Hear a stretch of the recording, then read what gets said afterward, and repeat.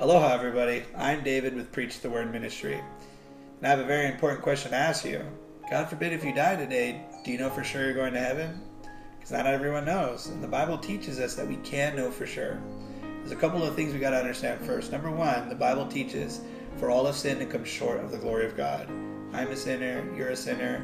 Not only that, there's none righteous in the sight of God. The Bible says, for there is none righteous, no, not one. I'm not righteous and you're not righteous. Now when we die, it's not lights off. You don't cease to exist. But God designed heaven and hell. And if you and I, as sinners, when we die, we go to what's known as the second death, or hell. The Bible says in Revelation 20:14 and 15, and death and hell were cast into the lake of fire. This is the second death. And whosoever was not found written in the book of life was cast into the lake of fire. But here's my question to you. Do you think God wants us to go to hell?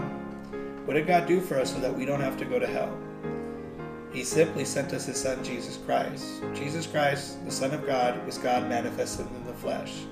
It says, for instance, in 1 Timothy 3:16, without controversy, great is the mystery of godliness. God was manifested in the flesh. Jesus Christ was born of the Virgin and came and lived a perfect sinless life. It says he was tempted in all points like as we are, yet without sin. And he went around telling everyone that he was the Son of God. And they didn't believe him, so they crucified him and they put him on the cross and they killed him.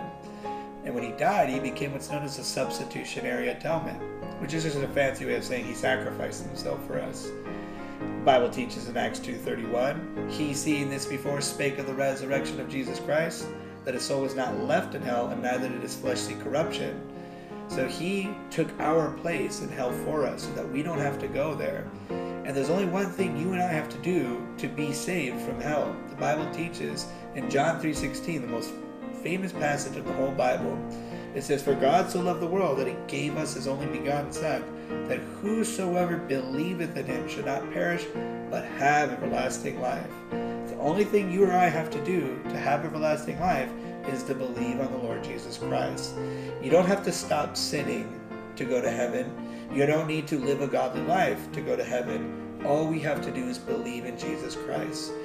In this whole entire Bible, only one time is the question asked, what must I do to be saved? And the answer was simple. Believe on the Lord Jesus Christ and thou shalt be saved. The Bible teaches in Ephesians 2:8-9, for by grace are ye saved through faith, and that not of yourself. It is the gift of God, and it is not of works, lest any man should boast. So I get it, David. If I believe in Jesus, I will be saved from hell and my sins. But let me ask you this. Do you think you can ever lose your salvation? Because some people think that once you believe, you're going to continue a life of servitude to Jesus Christ or obeying the Ten Commandments or something like that. But the Bible actually teaches that you will go to heaven no matter what.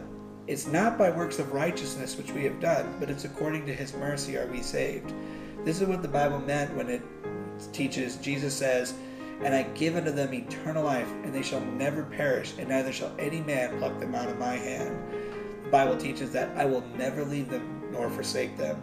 So once you've been given eternal life, you are on your way to heaven no matter what. So let me ask you this. Do you believe you're a sinner? Do you believe you deserve to go to hell for your sin? And if you believe that and put your faith alone in Jesus Christ's death, burial, and resurrection for your salvation, do you believe he will give you the gift of eternal life? And if that's the case, the only thing you have to do to get that is ask for it. The Bible teaches in Romans 10:9-10 that if thou shalt confess with thy mouth the Lord Jesus and shalt believe in thine heart that God raised him from the dead, thou shalt be saved. And if you truly believe that, I'm going to help lead you in a prayer so that you can know, no matter what any person in this world says, you're on your way to heaven. Because the Bible teaches in 1 John 5:13, these things have I written unto you that believe on the name of the Son of God, that ye may know that ye have eternal life, and that ye may believe in the name of the Son of God. And if you truly believe that, I'm going to help lead you in a word of prayer. Now when you pray, you're not talking to me. Jesus Christ, the Savior of the world, is listening to your heart, whether or not you truly believe these words. Just repeat after me. Say, Dear Heavenly Father, I know I am a sinner. I know I deserve to go to hell. Jesus, please save me right now and give me the gift of eternal life. I'm only trusting in your death, burial, and resurrection for salvation. Thank you for the gift of eternal life. And in Jesus Christ's name I pray. Amen. And that's all it takes to be saved. The Bible says to be saved, we have to be born again. To be born is not a task that you or I have to do to be born in our family, but rather all we have to do is trust in Jesus. The Bible says in John 1:12, to them gave he power to become the sons of God, even to them that believe in his name. And now that you are a child of God, you will always be a child of God. But I will leave you on this one thought. The Bible teaches that now that you're a child of God, you're held to a higher standard. And the Bible does say that if you decide to live a life of sin, the Lord Jesus Christ will punish you for your wrongdoings. But he'll never leave you nor forsake you.